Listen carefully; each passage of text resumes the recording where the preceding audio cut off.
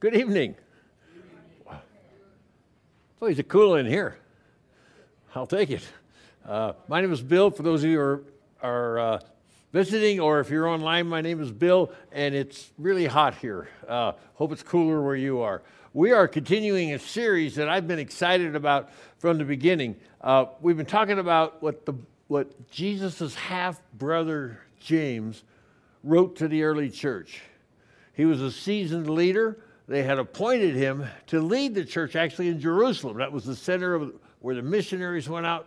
Paul checked in, Peter checked in there. We're all part of what was going on.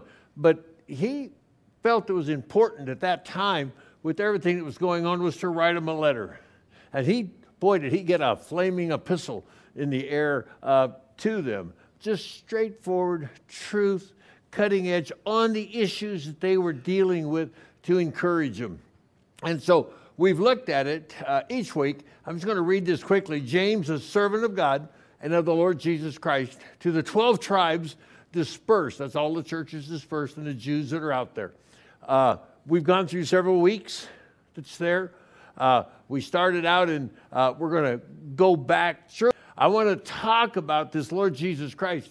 We've read it every week. But I went back and I want to make sure we know what James was saying. James, a servant of God, and now catch this, the words mean something. The Lord Jesus Christ. In the very address that's going on, there's huge chunks of truth and theology about Jesus, who he was and how his half-brother saw him. First, he says he's a servant that James is a servant of God. And then he goes to, okay, God's there. Now God, in each of these things, God is theos, the Greek word, infinite, eternal being with all power and knowledge. James is a servant of God. And also, he's the servant of the Lord Jesus Christ. And I looked those words up. Now, we throw them around. When the angels came, that's what they were announcing. But let's make sure, because it adds some power to who Jesus is as we go on. First, he's the Lord. Kurios is the word that's there. To the one who all things belong. The power of deciding, the master, the Lord. When you call someone Lord, he's the supreme ruler in that situation. So James, the younger brother, says Jesus is Lord, control of all. And Jesus, and this is Lord Jesus, Jesus is not just a name. It's a mission. It's the same word. I say this all the time, and I love this connection. The same word in the Old Testament for Joshua. And so, but what Jesus means is Jehovah Yeshua, which means Jehovah, God is salvation. So Jesus comes as first, he comes as Lord, ruler, and he comes as salvation. And Christ, the Christos, he's the Messiah. He's the fulfillment of hundreds of prophecies. Now, each one of these titles or descriptors, or whatever you want to call it, of Jesus Christ are important. Not only does it establish how James and the early church and every Christian from that day on has seen Jesus Christ. That's how we should relate to him. Very important, because today we're going to talk about just obeying him. The title is Just Do It. So as Lord, as Savior, and as the Messiah, we have ultimate power and authority. When he speaks truth, but he speaks authoritative. When they finished the Sermon on the Mount, he gave that, and everyone was amazed at his teachings, but they said something else. He's one who speaks with authority. Because the Pharisees, the other religious leaders, everywhere else were just where they were quoting information, writings, opinions of other people, and just reading Scripture. When Jesus spoke, he spoke from a position of authority. He says, this is the way it is. Now, that doesn't sound like a big deal to us, but back there, he was messing with the law. On the Sermon on the Mount, he says, now you guys have all said, you shall not murder. But I'm telling you, if you're angry in your heart with someone, you've murdered them. Now that's change. That's authority stepping into a place and giving that to him. It's the same thing with adultery, same thing with offerings outside where people can watch you. Thing after thing, Jesus, particularly on the Sermon on the Mount, steps right in there. And he says, no, this is the new reality. This is what it really was. And now I'm fulfilling a lot of it, but this is what you're accountable for. So he spoke with authority. These words that we, at the beginning, really important. Because as we go through, we're going to be talking about his authority, his ability to command and direct in those things. So this is how we started this series. This is the first part of it. And so as we do that, don't miss the authority that's taking place. Now, James, when he was speaking, he spoke with authority too. He gave direct commands, directions, orders, challenging ones. And so we've looked at them, and I'm just going to review them quickly. This is the start of the series. As we did that, we started with this, when you have a trial. I won't ask for a show of hands because I don't have to. Everyone's got trials. Maybe even today, something happened. My computer crashed. Alan saved me again. Of course, it happened to happen at 4 o'clock, a little stress. But, you see, I was Mr. Godly, and I considered it all joy when I encountered a crashing computer an hour before I'm supposed to get on the stage. That's just the way I roll. Don't ask my wife how I did. But again, the direct authoritative command is when you have stuff happen, and we all do, is consider it all joy, not for the trial, not for the broken computer, not for the problems, but for what hopefully it'll work in us later as God gets inside and changes our hearts and our attitudes. My verse comes out of 1 Thessalonians 5. In everything give thanks, for this is God's will for you in Christ Jesus. It's true. The computer was God's deal today. It's a bitter pill, but it's a true pill. And that's, I don't know what trial comes to your mind that you're in or have been in recently, but consider it all joy. And this, it goes to the next one, it turns on this parismos, we do that. And the question we said there, when we get squeezed, do we come out with this sweet, savory grape juice, they call it wine, or do we just whine about it? I had a on-again, off-again experience today as that happened. Now, the next week, we continue to roll on, and we talked about wisdom. Where do we get our smarts? Where do we get our wisdom? Where do we get information when we want to decide what is right and what is wrong? James says, don't go to the world. Don't go on the internet. Social media, any of that. Don't go there. He says, if you lack wisdom, let him ask of God, who gives generously without reproach. He'll give it to him. But ask in faith. We gave the example that what God wants us to do with this red and blue pill that came from a movie is that if we want us to take and get a clear view of society and culture, there's a lot of conspiracy theorists out there that they're just saying all sorts of stuff. But the point is, when we look at that, get God's wisdom. Don't listen to the world, the theory, and all that other stuff. It says if you do listen to the world, you make yourself an enemy of God. That's bold talk. That's a clear line. And oh, by the way, it's very true. And the more we go along, the more danger we put ourselves in by listening to the world. Okay, the next week after that, we went in, after we went to wisdom, Brad got up and he told us what James says. Look in your heart. Look in the mirror and allow God and let his word loose, because it's sharper than any two-edged sword. It pierces from our excuses, our rationalizations, and our justifications of why we do or don't do things. It just cuts right in and tells us the truth in those things. Look at the perfect law and find out. And we'll just do this now, and we'll do it later. The Bible, we'll see it in a minute, is inspired, which means it's breathed by God. It's inerrant. It has no errors. It is immutable, not capable, or subject to change, and it's authoritative. Now, there's the word for this week. Authoritative. It has authority. When it speaks, it's just as Jesus spoke then, and the people were so amazed. It said, oh, but, he has authority. Well, he still does. And his word still does, as he speaks it. So that brought us up to each one of those things. Last week, we talked about being impartial, not prejudiced, accepting everyone. We said that the foot of the cross is level. Everyone is equal. Personal preferences toward other people, looking down on some people and exalting other people, that's all unacceptable for a very simple reason. They're all made in the image of God.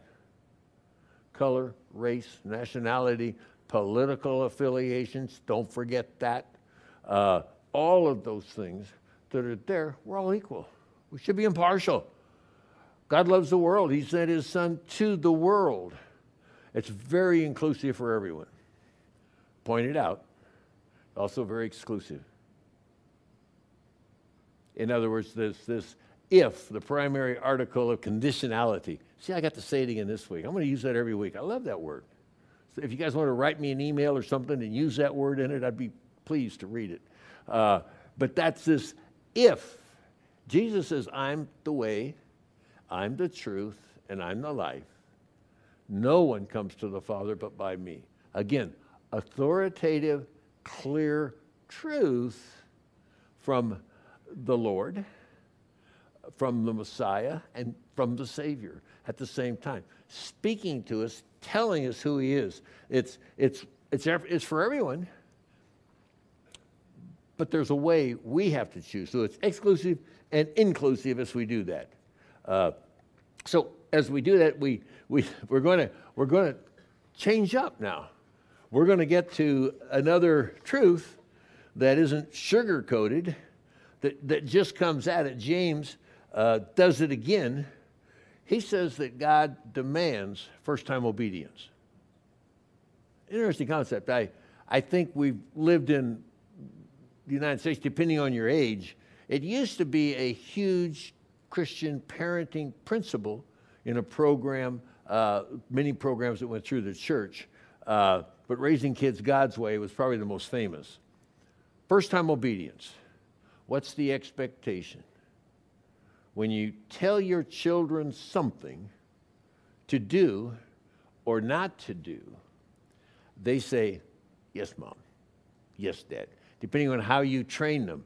That you can have a verbal response. Some people have it. Some people you have to make eye contact. There's a bunch of rules that went around it. But the point is, when a parent tells a child to do something, it is the job of the parent to train them. Culture, for thousands of years, since from the beginning, parents have been charged with teaching their children respect for authority and obedience. And again, only in our culture, as far as I know, have we ever gotten to the place where we have child-centered homes. It is not parent authority, it's the kids. So many homes, the emotional atmosphere is defined by how they feel. They can come into, and most of you, if you've raised teenagers, or they'll walk into the room and they're a rain cloud.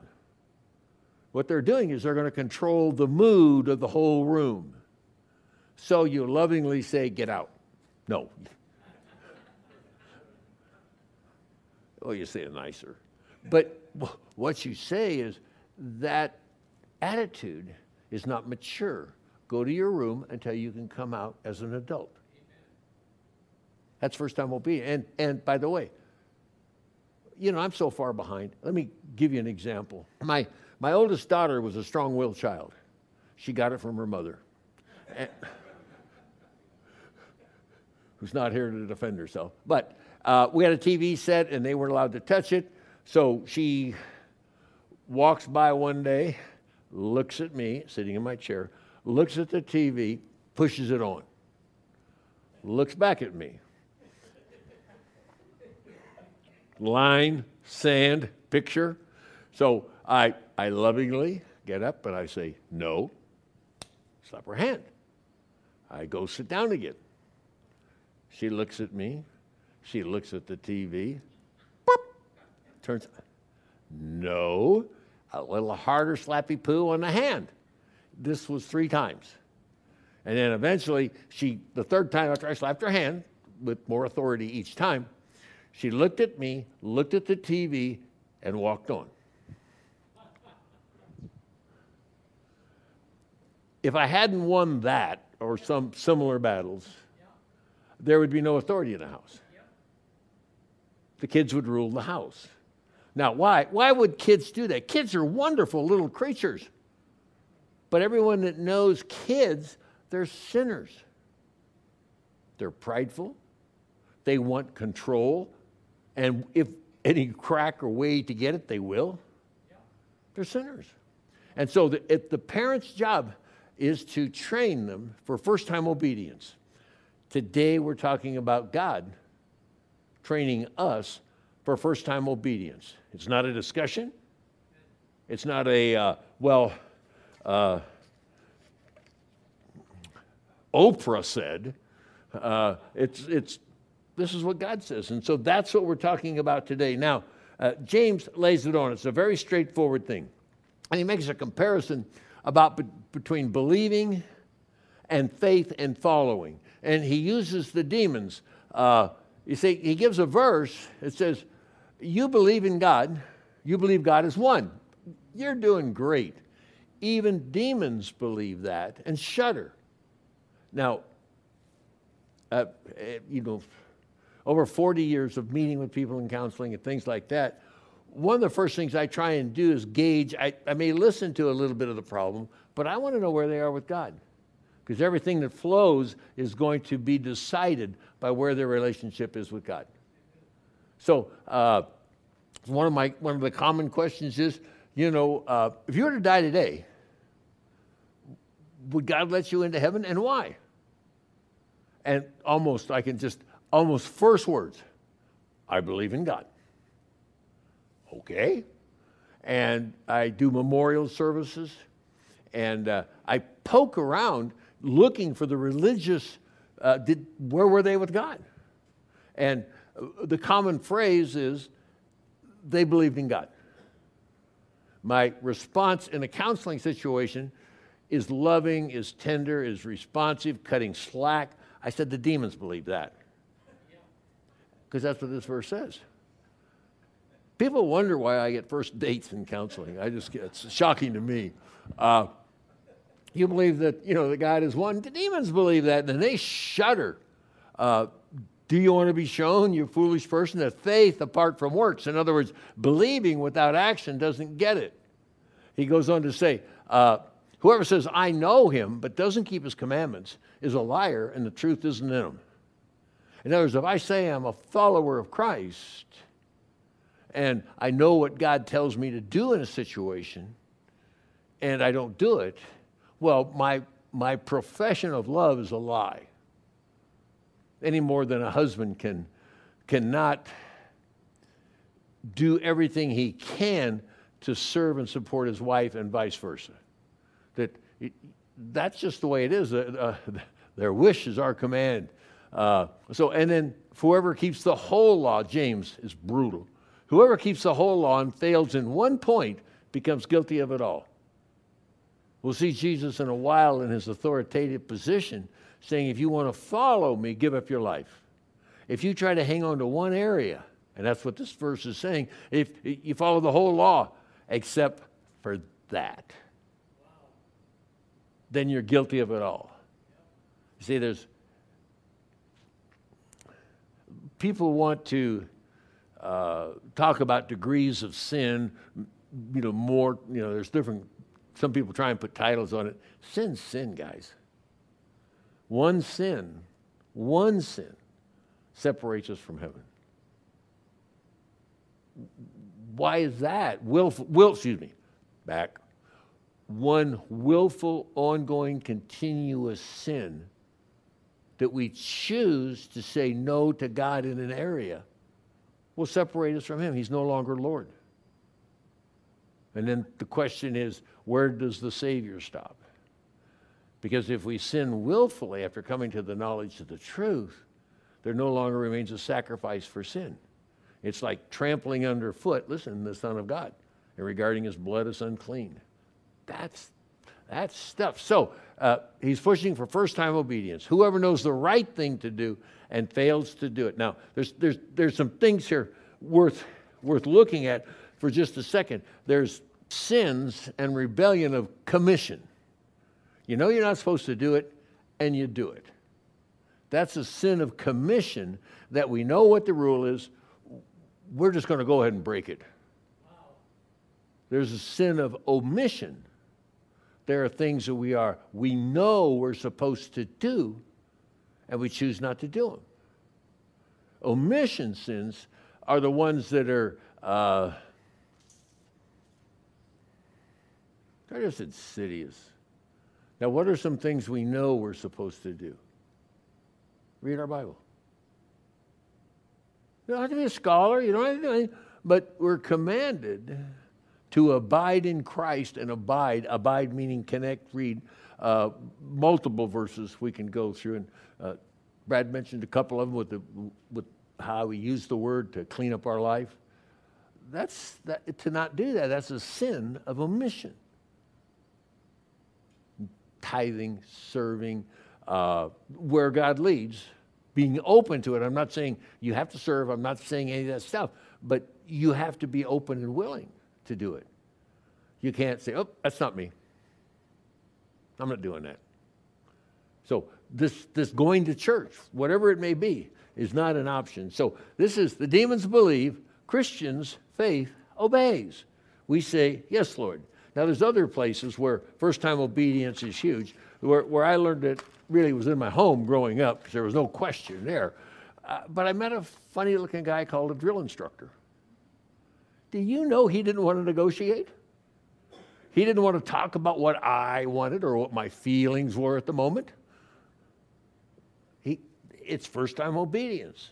Same thing, parenting, Marine Corps, reality is looking for. So what does this mean? We're talking about, why will I let you go to heaven? So that's where the question comes in. Did you believe in God? When Jesus came, now, here's the thing. The demons knew who Jesus was.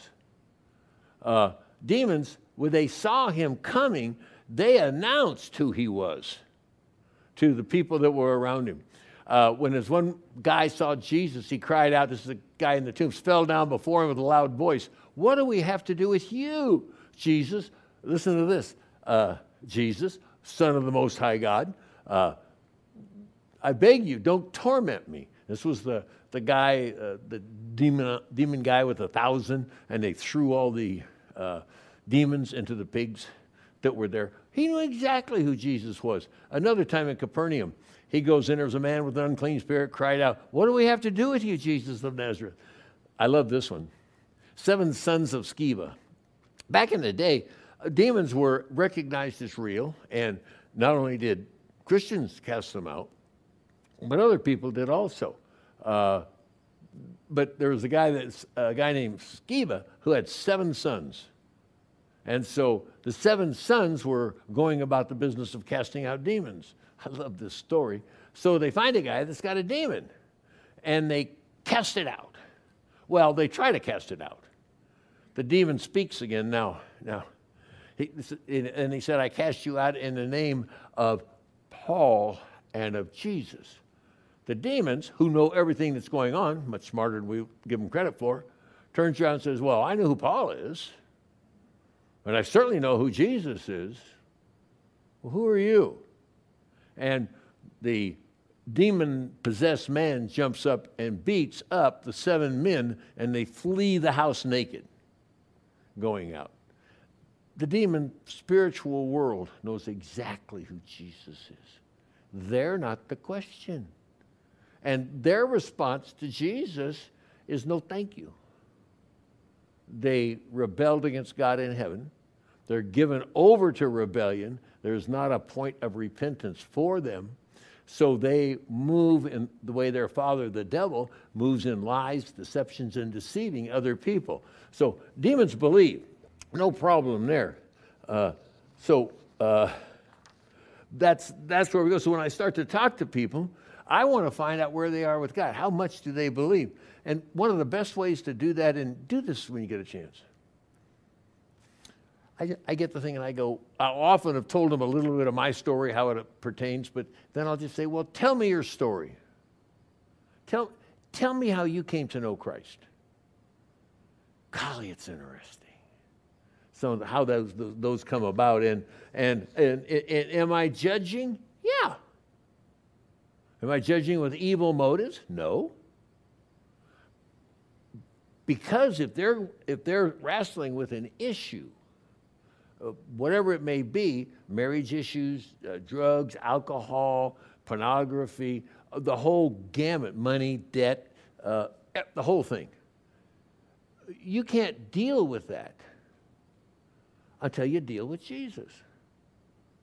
Yeah. When I was an alcoholic, someone could have come up and said, stop drinking. Oh, duh. You know, I had to know Jesus Christ to be set free. Until we know Christ, we're slaves of the devil. We walk according to the prince of the power of the air. So this very important path to heaven that we want to talk about is first and foremost is to get Jesus in the right place and get our story correct so that we do know him. And that's going to be one of the takeaways today. How do we do that? So I want to talk about a system that we've taught for 30, 40 years here. It's a system which I feel accurately, let me change that. It is a system of many systems that will allow a person to grow, to mature, to put on Christ, to take off old behaviors by applying biblical principles and biblical truth to their lives. So there's multiple. This is one that we've used, but it is based on the Scripture. Each of the approaches, the ideas, and everything that's put in there, it's breathed by God. It is suitable, for teaching, for reproof, for correction, for training in righteousness. And that's exactly what we're talking about. That's obeying God. So the Scripture promises to be able to do that for us. So how do we start to unpack this? A couple of things that we do, and I suggest some of the tools that we have. We have a Facts of Life, which we're going to be talking about quite a bit, handout in the back. Evidence of Salvation, have that in the back to examine ourselves. We've got Tozer and books to read. Because Tozer's book, by the way, just take a side note. Tozer himself was one that spoke out against the cultural easy believerism, is what he talked about back in the 50s. Because he looked around churches and he saw that many of the churches were filled with people who claimed to be Christ followers, but who weren't. And so much of his writing is very direct and straightforward. The cross, the radical cross, is very much along that vein. If you haven't read it, really encourage it. But here's where we start. There's the facts of life. How do we know the facts of life? What's the truth? We heard in the second week, or third week, that if you want wisdom, don't go to the world. Go to God. And so in some of our handouts, facts, and this is my train that I think lays out what I'm going to be talking about today. Facts, faith, follow, feelings. Fact. So if I'm going to build my life on something, God made you and me rational beings. We should be able to understand what we're doing and why we're doing it in each of these things. So when you know my story, I came to Christ by researching the facts of prophecy. And other people will do it in sunsets or different areas the way they do it. But there's got to be some facts to build your life on. You may be part of seeing miracles take place in your life or in other people's lives, and there's no explanation. But facts.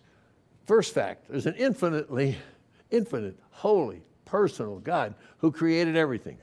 Here he is. He is absolutely sovereignly in control over creation.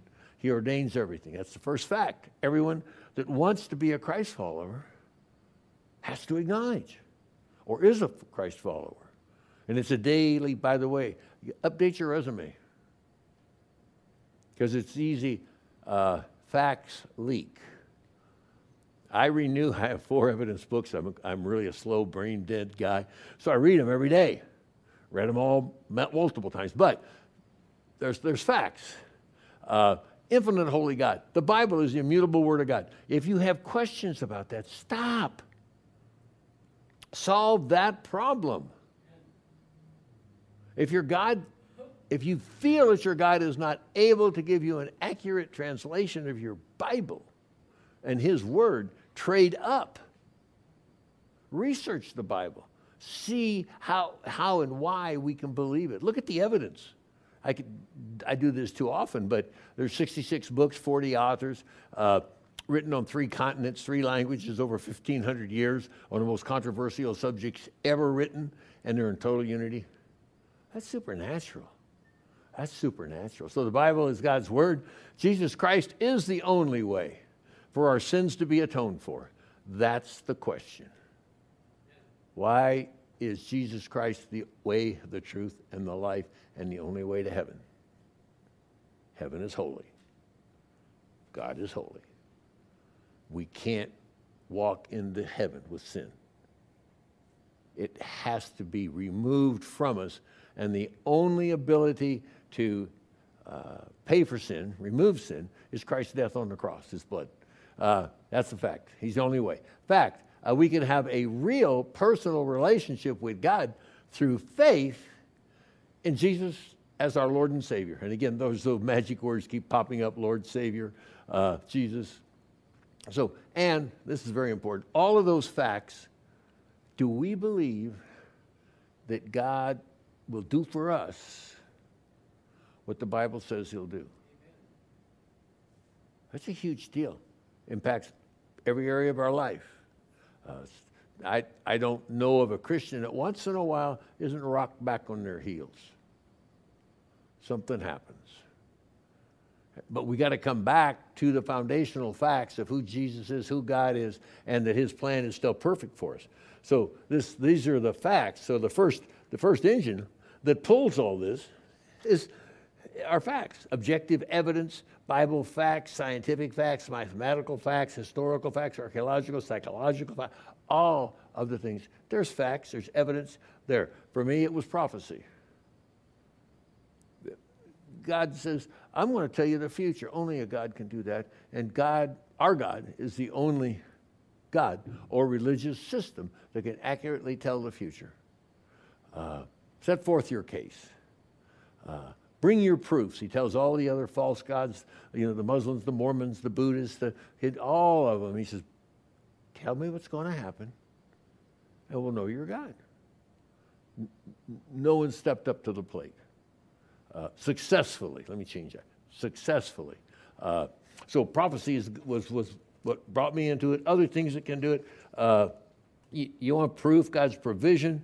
If you're an honest seeker, warning. Seek diligently. Seek diligently in this. So, and proof of God's love, which is a huge underpinning of everything that we do. We talked about it last week. We'll talk about it again. God so demonstrated his love by sending Christ. There's no other explanation other than all the evidence is that Jesus was a supernatural being moving among us, doing miracles, amazing things, feeding, creating, calming storms, raising other people from the dead. Then ultimately, after his crucifixion, he was raised from the dead. He was a living Savior. This is evidence beyond anything. He so loved the world that he sends Jesus. Christ demonstrates his love while we were sinners. When we were dead, Christ dies for us. This brings about, now again, this word how do you appropriate this word into, or bring it into our life? Rarely used. I use it all the time because it changed my life. The word, and I just talked to someone yesterday, the word repentance. We were talking back and forth, and I said, what does that mean? He says, to change your mind, to go in another different direction. Absolutely true. That's not as important as why we do it. In your mind, when someone was to ask you, or I ask you now, why do you repent? Why do we turn from certain ways? The definition goes on, because we have to heartily amend our old ways. We heartily amend to turn away from, because of an abhorrence, a disgust for past and present sins. I almost wanted one of those, okay now class, why do we do that? Well, why we do that is because Christ pays for our sins of omission and our sins of commission. Big ones, little ones. He pays for them all. That's the promise that he gives us. So this is why sin in a Christian is an abhorrence for what it does to Christ. Now, warning, and if you're just looking into these things, and I tell people this, and because it was my story, I made a couple of phony passes of Christianity early on in my life, but I wasn't diligent, and Satan ate me for breakfast. I showed a little interest, he stomped me. Life came on, things happened, conflict came around, whatever it was. Because if you want to seek and follow Christ and you want to get on this relationship, those who love me and those who seek me diligently. This is seeking Christ in every day. As Christians, we should seek him diligently. If we seek him, we'll find when we seek with all of our heart. In our world today, the gospel, the good news of Jesus Christ is so veiled, we probably talk about it too much in our culture. It's hard to see it. It's hard to express it. But if you're here and you want help on a journey of seeking, please come talk to us. Please. That's why we're here. So the next one, and in our culture today, facts have been replaced by personal truth. We talk about this, and I talk about the causes of values clarification in classroom training, cultural indoctrination that takes place in those things. The truth is, we start to follow our feelings. We remove that from our culture today, and so we follow our feelings. Okay, now that's facts. Next one is faith. Where does faith fill? It's a bridge between what we believe. Oh, here's the one with the facts in the ditch. We don't worry about facts. We got new math. We got new morality. We can't way we write. Everything's new. So this is that one Satan tells the serpent, and he tells every one of us, has told, is telling, and will tell us. Did God really say that? Did he really tell you not to do that? No. You can have your own wisdom. You can make your own decisions. You can continue doing what you want to do. That's what Adam and Eve did. And actually, that's what all of us do before we come to know Christ. That's a good warning. Okay, the next one. Now, faith. We talked about facts. Facts are just facts. Faith focuses our attention and acceptance on those facts. Faith, it says, is the assurance of things hoped for, the evidence of things not seen. Faith looks at the facts, and that's exactly what the verse says. It's the assurance. This word assurance is hypostasis. I say it all the time because I love to say it. Hupo is underneath. Stasis is a pillar, is a support. It's like under a mobile home, you got pillars under some house you have. But that faith has got the assurance of things hoped for, the conviction, which is the word for evidence not seen. They received commendations for it. And it goes on. The first thing of faith, based on evidence and facts, is that God created the world. The current lie of evolution is a lie just from the pit of hell. Good evidence, good proof. Anyone wants that? I've got books and books on that to be able to do it. So it's there. If you don't have faith, if you don't believe God, if you're questioning His Word, then that endangers it. So you have facts, you have faith in those, because faith has to have an object. The demons have an object. It's Satan. When we don't follow God, and He's not our object, Satan's the default position on that. So facts, faith, now follow. This is the whole thing for today. Are we following what our faith is based on our facts? You know, you got facts. Faith says they're true. I have faith to the point of works, because faith without works is dead. This comes back again to James, is what we're talking about today. If you want to come after me, Jesus says, well, you got to follow me. You got to follow Him. And notice the criteria. It's not a half in, lukewarm. You throw into the pot, the hokey pokey, put in, take out kind of a dance. It's all or nothing. He says, if you try and hold back one area, and I don't know what your area is. Mine was drinking and partying and all that other stuff. And so I read the Bible so carefully. I underlined everything in that New Testament that I stole that had to do with drinking, so I could justify my drinking. Then I became a Christian. I said, that's stupid. But this take up our cross, that's everything goes there. Why do we call Him Lord, Lord, and not do what He tells us?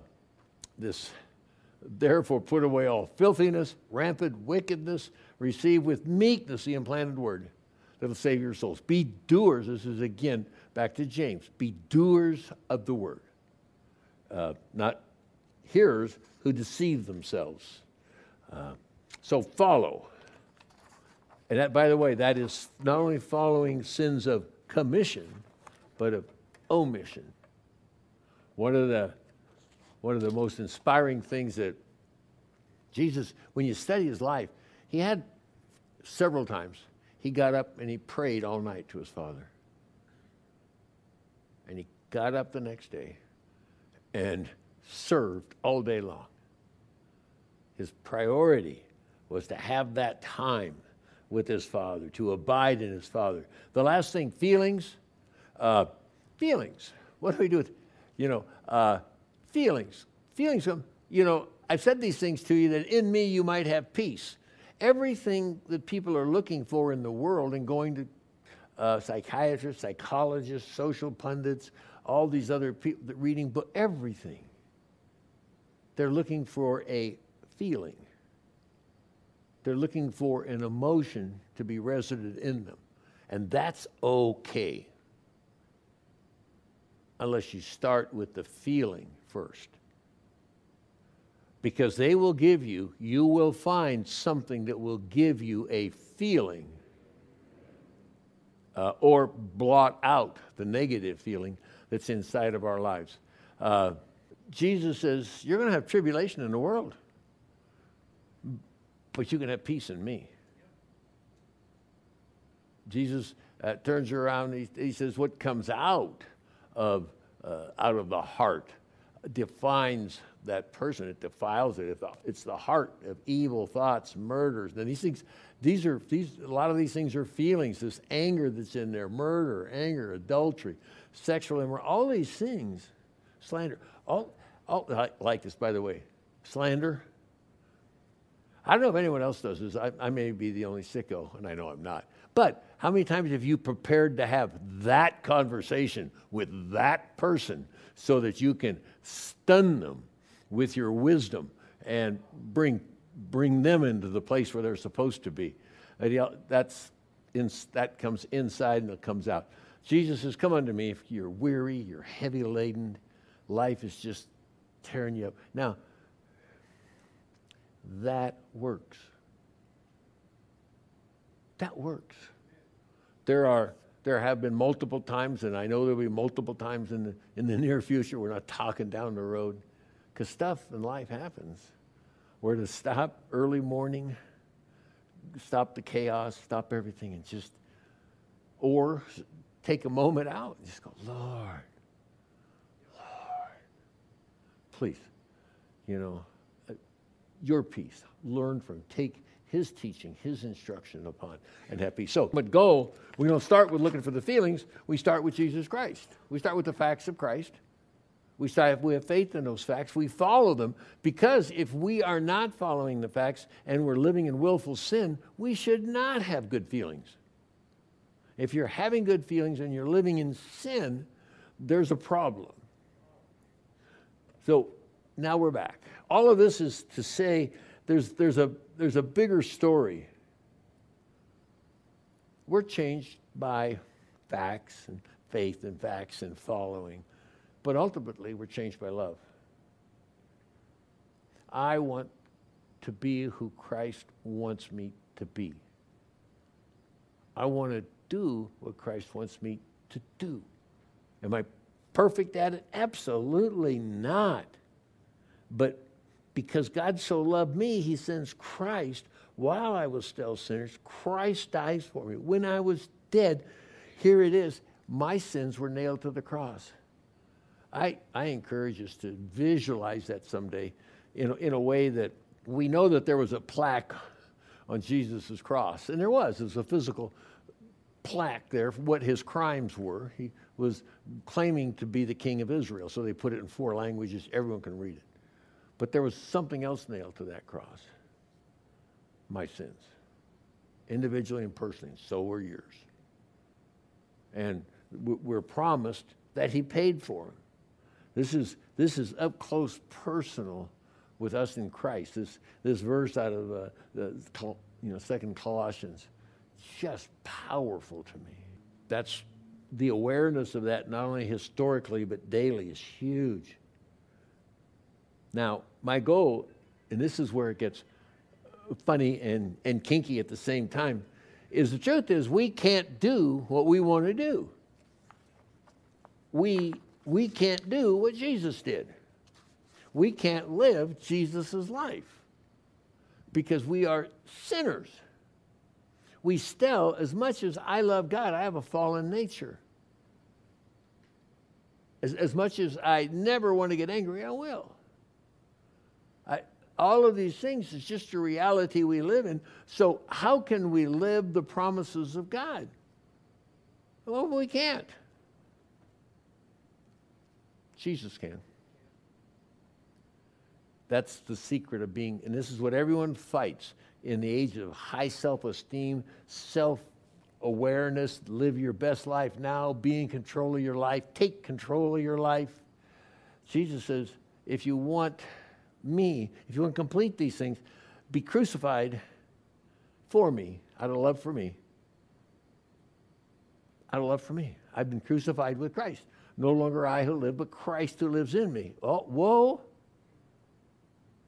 Did you catch it? Christ lives in me.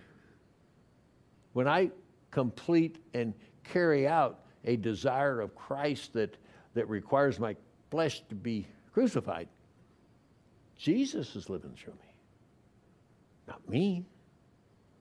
His nature, his spirit, his heart, the Holy Spirit comes and lives in us. Where do we think we get love, joy, peace, patience, the kindness of God in the Holy Spirit in our life?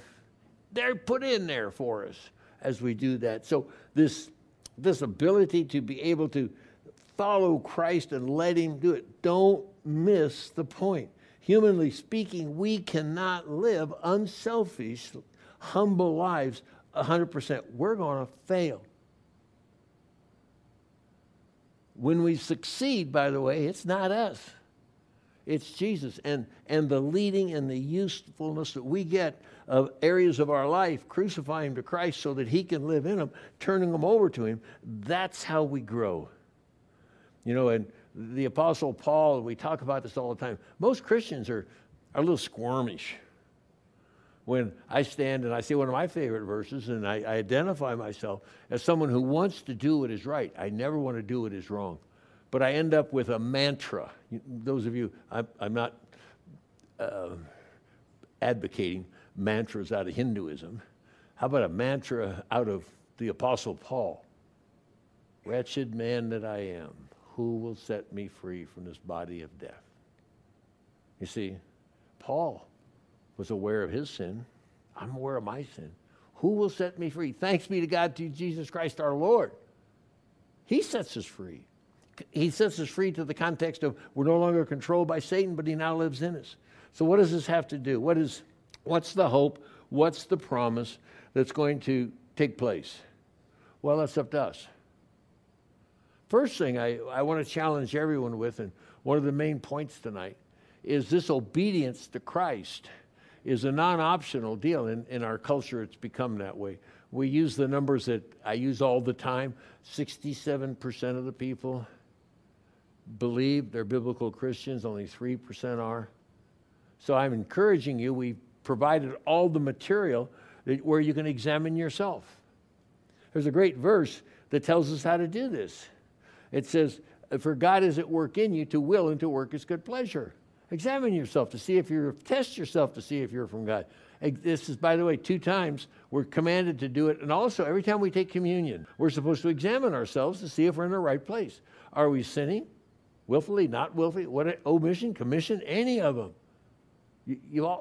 This last verse gives the key. Therefore, as you always obey, this is Paul, Philippians 3. It tells you to work out our salvation with fear and trembling. Continue to work at it. But here's the promise. For God is at work in you to will and to work his good pleasure. God is at work in each follower of Christ to will, to give us a desire to do what he wants us to do. And then he works it out for us because he's in us. This is the promise that's there. Always obeyed. So the thing we have an evidence. We have a fact sheet. We have an evidence sheet. There's 10 things that I think are rational expectations if Christ lives in us. We should have a growing desire and accomplishment of loving God more. We should have an ability or see loving other people more. We should be able to go strive to obey God's commandments, a desire to connect with God, prayer, awareness of sin, growing awareness of sin. Know we're secure in going to heaven. These are there's a sheet on those back there, or it's on our website. Go through them. It's a good reminder. Christian, non-Christian, struggling, not struggling. It's affirmation or excitement about where we're supposed to go. Now, examine ourselves to see where we are. What's the direct thing? We put in every bulletin a Crossroads connection card. Become part of the family. That's kind of cute. There's a lot of questions to help people get involved. There's Bible studies. There's all sorts of things to help us grow in things that we know we should do. Don't do any of these. Don't do it. If you are not doing these things before you make a commitment to do them, find out why you're not doing them. It's a love issue, guys. People tell me, I don't have time to read the Bible. It's a love issue. I can't afford to give any money to the church or serve in the church or do this, or all the things we know we're supposed to do or not do. And so don't do anything, please, until you figure out why you're not doing them. Every time a husband and wife come in, they've got an issue going on, find out where they are with Christ, and then every issue is a love issue. Every issue is a love issue. It's humility and service to the other person, just as Christ did for us. So, stuff.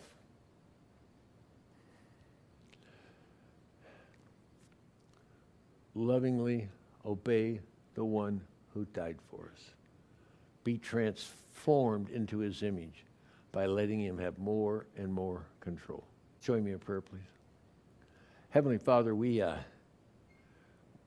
amazed that you would sacrifice your life for us and then come and live in us, that we might live like you and show you to the world around us. Lord, what an awesome plan. Thank you for the grace, mercy, forgiveness, and power that you pour out to us. For those who are seeking, for those who need information, Lord, thank you that you will open doors of information. You will give them the opportunity. As they seek diligently, they will find. Thank you that if we can help in any way, that you'll put us in the game. Amen. Amen.